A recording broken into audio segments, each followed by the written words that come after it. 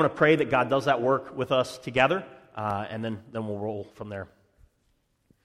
God, I thank you for this text that is so meaningful in the life of your church.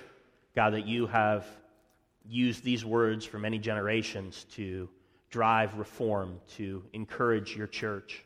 I pray that as we receive these words in our time and our place, that we would receive them as words from you, that our hearts would be lifted up and minds would be engaged so that we can hear your voice from these texts and be understanding what our action is from it. In your name, amen. So you know that moment of high-stake conversations that you have sometimes where you just have to talk to somebody and you need to get something accomplished in this conversation. It might be a goal, it might be some outcome you're trying to achieve, or maybe it's just that big question and see how that other person responds, and you need to have this talk. You have a lot riding on it. Something's going to come out of this situation that's going to change the next day, the next week, months, years, or your entire life on what happens in this next conversation. Those are the high-stake conversations that we're thinking about today. So I reflect back a little bit on my life, and I was thinking about talking with my wife, Katie, back in February 14th, 2003, so quite a while ago, Valentine's Day. We're sitting at the rec hall in the college that we went to together, kind of hemming and hawing, having this conversation with each other. My wife's doing most of the talking. As we're going through that, I'm finally trying to get up enough courage to say something. We're eating these, I don't think they make them anymore, those little hearts, the candy hearts. You remember the conversation hearts? So we're having these on the table. I think we got them like in the mail from one of our parents or something. We're kind of sharing these, talking through those. And the whole time, I know I need to get something accomplished in this conversation. I'm going to say something big here. And my wife is just eating away at these candies, making jokes, saying whatever. So I'm waiting for my opportunity to move this conversation forward. So we're eating the candies, laughing at the terrible flavors of some of these chalky candies, if you've ever had them. Some of the sayings are absurd. Kind of wade our way through them. And so we're eating one every other, talking about them. We get down to the last conversation heart, and it says, me and you. I seize that moment, and I say, yeah, let's talk about me and you for a moment. And I asked her, I said, look, we need to date, and this is like a for real thing. Like, I'm going to marry you. This is where we're going to go. And I take that opportunity and make the situation happen. So it's one of those intense, I'm ready to seize on this high-stakes conversation and make it happen. It might be a little cheesy, but I mean, it's worked for 15 years here or so I guess it works out. But there was a lot riding on that. And at the time, I couldn't think of any bigger conversation than how am I going to start this? How am I going to lead into this moment? So that's like the intensity of a romantic conversation and all the emotions and the tendency that rides on that. But think about also those conversations where we speak to power, where there's a lot riding on a conversation you have with an individual who exudes influence over you in some way or another. Now, I don't know, some of us in the church may speak to political figures on occasion or some high-up organizational leaders. That's not particularly part of my background yet, so I haven't done anything quite like that. But I try to think in the workplace. From time to time, you have a conversation with someone who has a lot of authority, someone who may control your future, and you think, like, what am I going to do in this conversation? You find yourself in a high-stakes arrangement, right? You're trying to get a point across to them. You want to be heard. You have to be careful with the words to try to get this outcome that you're trying to achieve, and you want to be thought of well in that occasion. It can be risky. It can be, if you know the conversation's coming, it's one thing. And then there's those moments when they just get thrown on you and you're like, wow, here's the moment. I got to say the right thing. I got to do the right thing in that moment. So I thought about another one from my work career, maybe about 10 years ago or so. I was at another company and I was a new guy. Just started the job a few months, maybe a month or so at that time. And the COO, the Chief Operating Officer, had flown in and he was at our office to speak for this company. I was pretty excited. I was invited to a meeting, was going to come and hear him speak. I thought, okay, this is going to be like a cool opportunity to hear what he's going to say, learn a lot of things. I'm brand new here. I want to make a good impression. About 10 minutes before the meeting started, I got a phone call. So I had to help a customer with an order. That was part of my job. Something had gone wrong, and I decided, you know what? I need to help this customer. Thought I could wrap it up quickly. Never happens that way. So I'm late for this meeting with the COO. A very important individual is there. So I finish up the call and I think, okay, I'm going to just go to this meeting and try to see what I can pick up being a few minutes late. So I think I'll just open the door, I'll slide in the back. I open the door, Room's packed. There's tons of people in there. The COO stops his presentation and looks over at me, who I've never met, doesn't probably even know my name, and he says, I really feel like we should institute a rule that says the last person to arrive at the meeting should just be fired. And you're just like, okay, that's a kind of a tense response. Nice to meet you as well. You're thinking all these things. You're in that moment, and you think, what do I do? How do I have the exact right response in this moment? So the only thing I could think of is say, I'm very sorry. I was spending my time helping one of our valuable customers with his order. The COO just kind of stops, smiles at me, turns back to his PowerPoint to continue waxing on about customer centricity and how we need to dedicate our company to customers, and he kept his mouth shut. I've had countless of times go well, and probably even more of them go terrible, where I put my foot in my mouth in that moment. But those situations where you have to get just the right words across to the individual that have to land to try to make the impact. We have in the story of Nehemiah just such an occasion. He's before the king, he has a high-stakes conversation, and he needs to get this across. He needs to get an outcome. And what we want to learn about today is as we're in those kind of scenarios, we are going to have opportunities where we are going to speak to power. And as ones who are reforming the church, who are seeking God's glory in the life and action of this church, in all of our workplaces, in all of the places where we have influence, we will be speaking to power. So in those moments, what do we learn from Nehemiah, and how can that have meaning for us as we live? So the big idea for today's message is really going to be just from that text that Matt talked about with the kids from Proverbs 21:1, which is, the heart of every king is in the hand of the Lord. The king's heart is the stream of water in the hand of the Lord. He turns it wherever he wills, is the exact words of the proverb. So as you think about that text, we're going to see that lived out and fleshed in this passage in Nehemiah. And then we're going to talk about simply, what does that mean for us? What do we take away from that in our lives, this truth? So, to kind of understand that, I want to walk through a little bit more of a detail of what is happening with King Artaxerxes and Nehemiah in this scenario. Walk through the same verses that we looked at last week, but emphasize from here, okay, here's Nehemiah with this great burden that God has put on his heart, and he's going to speak now to a person, an individual who we know from history, and he gets an outcome that's needed, that's required for the work of God to continue. How does God intervene in this individual in certain ways, and what actions is Nehemiah taking to lead this forward? So as we dig into this passage, we're going to see just from verse 1 I just read a moment ago, laid out from you, here's the first scene that takes place. So let me tell you a little bit about King Artaxerxes. He ruled from 464 to 424 BC, so you think 450 years or so before Jesus was born. He controlled the entire Middle East, from India and Iran all the way across down to Egypt and Libya in Africa, as well as north up into Greece, parts of Greece and Turkey.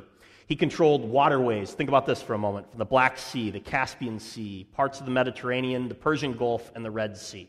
So he had a huge empire of great influence. Think about just the commerce of those ports that he controlled to be able to have trade running throughout his empire. It's been about 20 years since Artaxerxes came to reign, when we have this scene for us in Nehemiah, and it says it's the month of Nisan, so we're looking at about April of 445 BC when this passage takes place.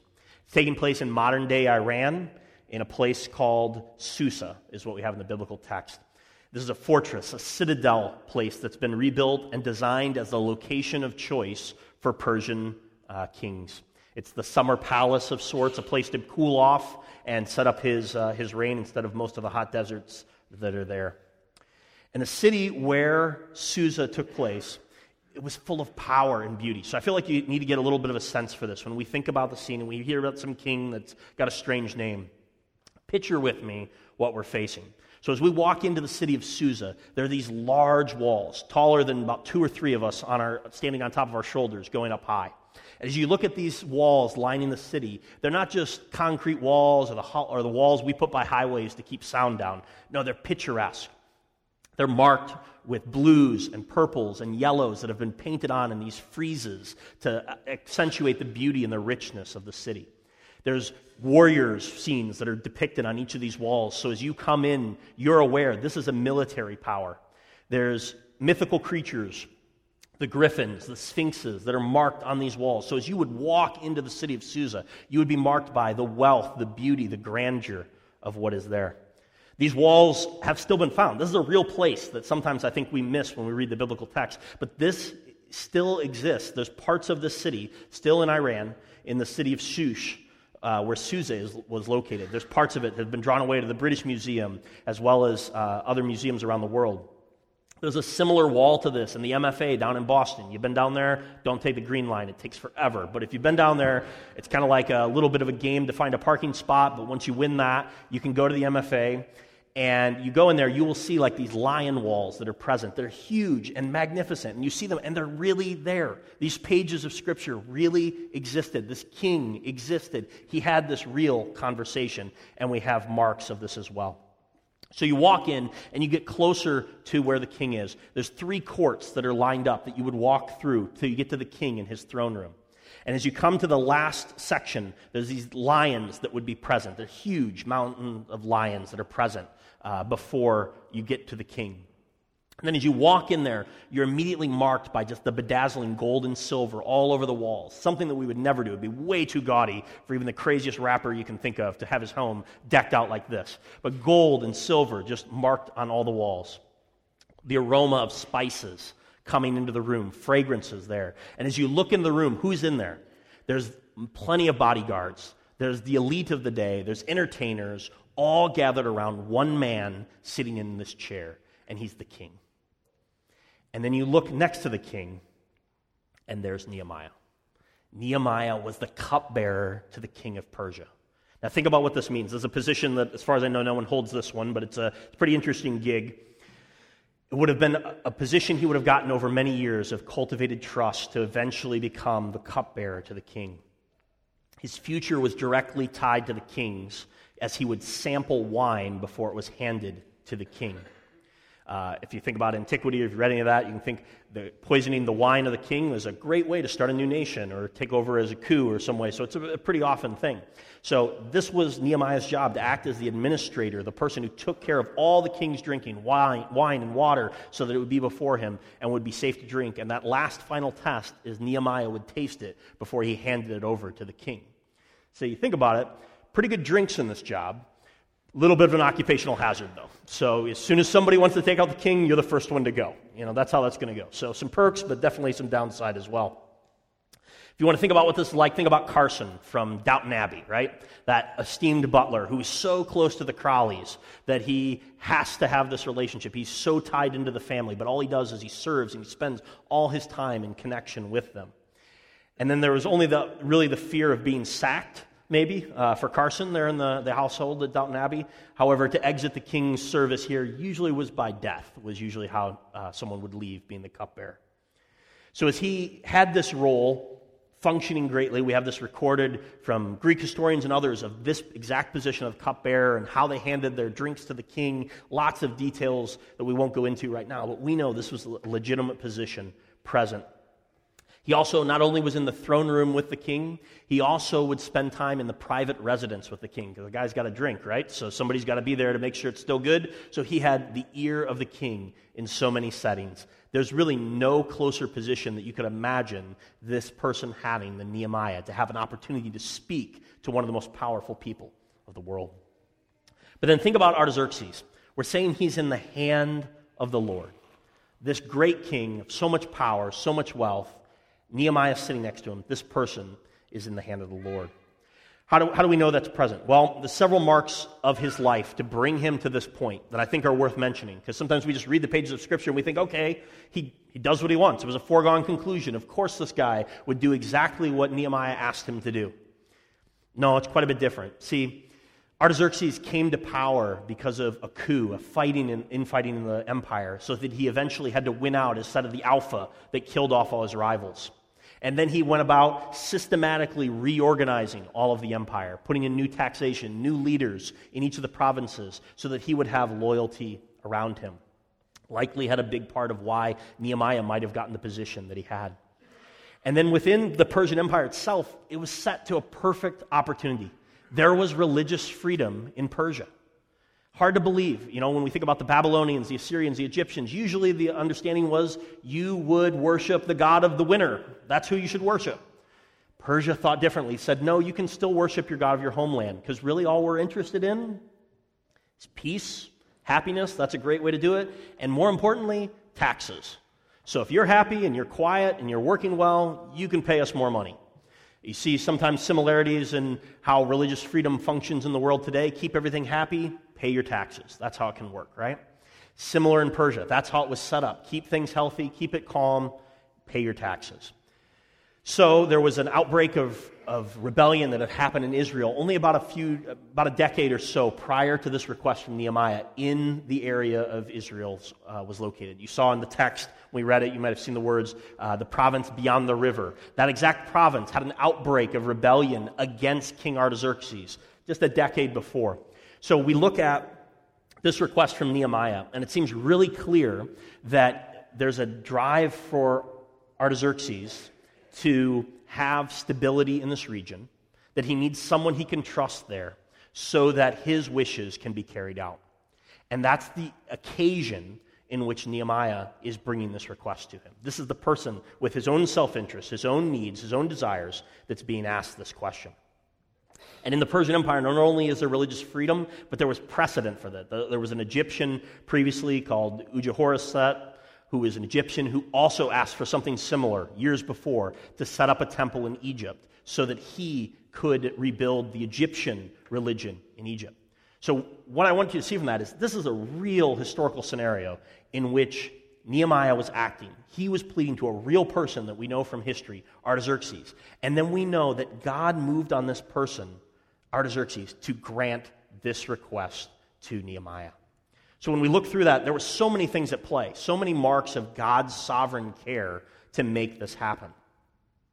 Nehemiah put this request to Artaxerxes, and once it's granted, you can see that Artaxerxes is 100% doing this out of his own self-interest and desire to keep himself safe from Egypt, from Greece, these buffer states that were turmoil. But he's also doing it as God has worked in his hand. There's a reason why Nehemiah is the one that's standing before him asking this question. There's a reason why it's the Jewish people who are given this opportunity in the world, as opposed to all the other nations that are present at this time. Each of those significant details have been led up kind of bit by bit by bit for this moment when Nehemiah gets to ask his question. So we just look at the text for this next section. You can see he comes before the king. He's saddened. The king hears it. He begins to notice the issue. Nehemiah makes his wise appeal. And go to the next text. Next slide there. And as we emphasize here, the king again begins to ask, what is Nehemiah's actions? He prays to the God of heaven. He knows, here's my moment. I have to recognize where I'm at. And then he makes the big ask. If it pleases the king, if I found favor, send me to Judah. Let me do this action of rebuilding. Let's go to one more text. Next slide there. The king said to me, the queen sitting beside him, so the chances are this is probably in that private residence, a location where very, very few people are going to be. And here's the queen next to King Artaxerxes. And this is where Nehemiah is in this very close situation. And the king has decided to grant the requests, answers with the affirmative questions here asking for it. And then as he gets ready, Nehemiah knows to ask for additional clarifications so that he can get the passage with these letters that are going to give him authentication. And I think there's one more slide, it looks like, after that. And he's asking for this wood that'll be provided. We read through that text so he can do these various works. And then he recognizes all of this is from the hand of God. So what did we learn? Gave you some history, gave you a little bit of context. Hopefully you can see it's a legitimate situation, a place that happened in time, a place that this happened. But what do we learn from this, okay? We don't have Persia really in place anymore quite the same way. None of us are cupbearers. What do we take away from this understanding? And this is going to be where we really kind of park. We learned kind of two basic lessons from the way that Nehemiah approaches this. Number one, the next slide, is that our position and vocation are not accidents, but divine appointments. Our position, our vocation, wherever we work, wherever we're at in our life right now, this is something that isn't accidental in what's put in place there, but is actually God's divine appointment in our life. So Nehemiah was a Jew who became the cupbearer to the king of the Persian Empire. What a place to find himself, right? Was this a pure accident? One thing led to another. Is this what he wanted to do when he would grow up? And he answered this for a long time. I mean, kind of thinking that's probably not how that played out. But whatever, at this exact moment in time, Nehemiah finds himself in exactly the right moment to take action on the report for his nation of Israel and the city of Jerusalem. As he's there, we think, where has God placed us, right? So many occasions, so many parts of our lives, from our schooling, from the conversations we've had, from the things we've filled out, for you to be exactly where you are, to live where you're at, to have the job that you have, to know the people that you know, to have those contacts. God has put you exactly in that place up to this moment. So I want us to think about that a little bit more, about our vocation, the way that we spend our time, what God has called us to. So Martin Luther, the German reformer of the 16th century, he spoke of vocation of Christians in everyday life, and he thought of it as heroic. As God works in the world, Luther would say he's in combat with the devil, and as he does that work in the world, our vocation or our work is really part of that battleground. So he would describe our work as being heroic as we act contrary to culture, as we do things that are different than people would expect, or we're conventional in our work. So anytime that we do something like love a coworker, or make a decision out of truth or for justice for an individual, or to do anything that's not self-serving, we're doing something that is remarkably different than is the natural way that work and position should be done. So Luther would describe it as really combat between God in the world and against the devil. And we function as a weapon or a tool in God's hand as he fights the devil. So as God is working in the world to do things, he's using our work, if you think about it, right? The creation, the work that's being done, our work actually is accomplishing God's purposes. He's doing something in individuals' lives to change how things work in society, how a particular business functions, how we care for individuals that we cross paths with. God is using us as instruments or tools to accomplish that work. So it shouldn't be surprising then that where Satan tempts us or brings us the most challenge is also in those workplace environments. He takes something where you're able to work and accomplish God's good in the world, and he wants to tempt us and pull us away from that desire, to distract us and turn us to things that are against God's work. So think about the clarity as we recognize this. As we try to do this work, we have the opportunity to do more than just punch a clock, put food on the table, or self-actualize as we climb the corporate ladder. We have an opportunity to do the work of God in our environments. Wherever God has placed us, whatever that work looks like, you have people there, you have some work that you're trying to accomplish for a business, yourself, the company, some way, or in our homes as we would do that same work. Any of those things, we have been called to those to do God's work in them. So like Nehemiah, we have an opportunity to recognize the moments, these high-stakes conversations that we find ourselves in. Pray to the God of heaven, and then speak. What is God calling us to do in those settings of opportunity, much like Nehemiah? As we think about what that could be, it could be speaking up for the mistreated in some places. It might be speaking clearly and unapologetically about our faith or its implications to any kind of power that we have present in our workplace or school. Or think about just the opportunity to show mercy to an individual who doesn't deserve it in any way, and you have that opportunity to speak and care for them in an appropriate way. God might be calling us to any of those places, even in this week. But then secondly, not only is our vocation something God has placed on us, but secondly, God is the ultimate power who moves the other powers. So this story is really, and we can't miss it, a battle of worldviews, a battle of power that's taking place. God, through Nehemiah, is accomplishing something in a world that is utterly against him and pagan and designed to do everything to thwart what God's work was. But God used an individual like Artaxerxes to accomplish his will. He turned a situation to accomplish something for Israel, for Nehemiah, that was important.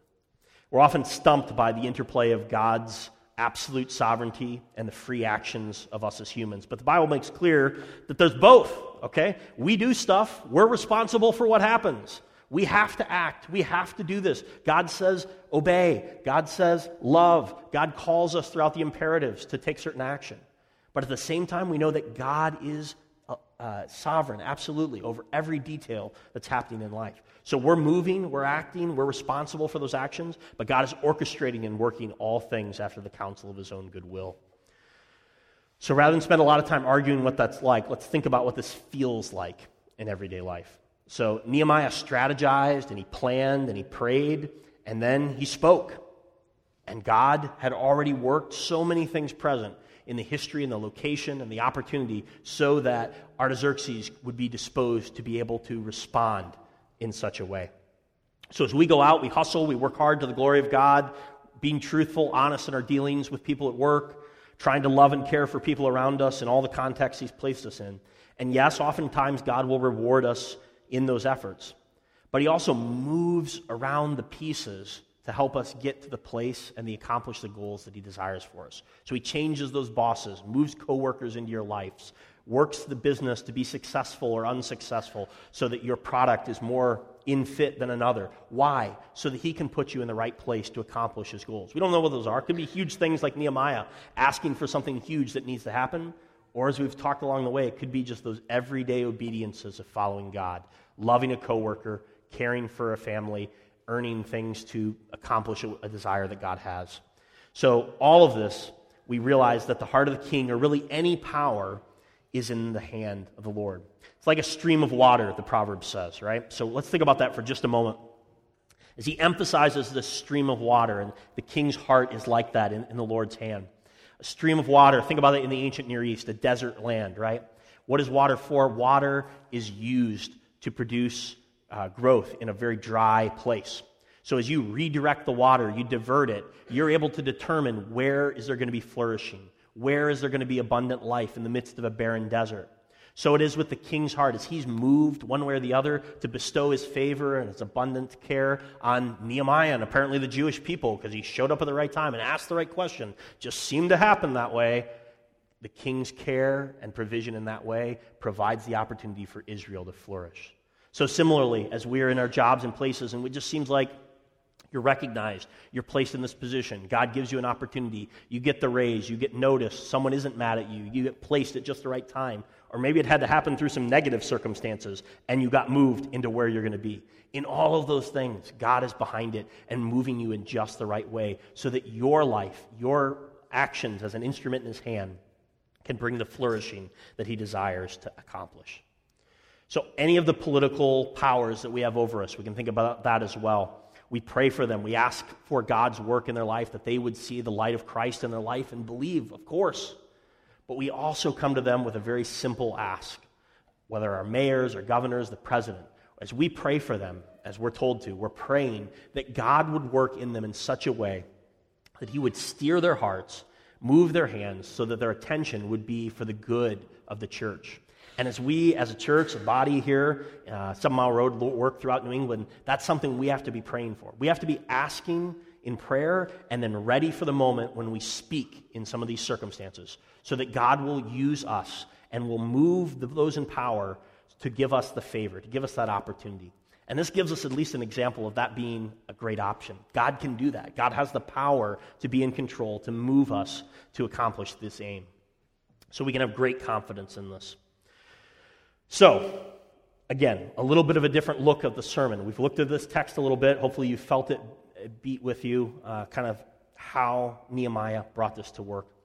But what's important is that we take this real-life historical scenario and we draw from it those two big ideas that are still applicable to us. As we think about how we have been placed at just the right place by God to accomplish his work. And then secondly, take great confidence in that God has everything under control. He is moving all of these things to accomplish his good. We should be ready to speak and trust that he will make that happen. Let's pray. God, I thank you for this text. I pray that you would build up our hope and our confidence in your sovereign control. God, we know that you've called us to many different places. It's exciting to think of the homes, the neighborhoods, the various jobs that you have placed each individual throughout this church in. God, I pray that we would be seeking you to know how to use those places of influence, those opportunities that you give us to speak and to know that you will do a work through this. And God, help us to trust that you are moving things in the way that they need to, and trust that you're accomplishing your purposes in the world. In your name.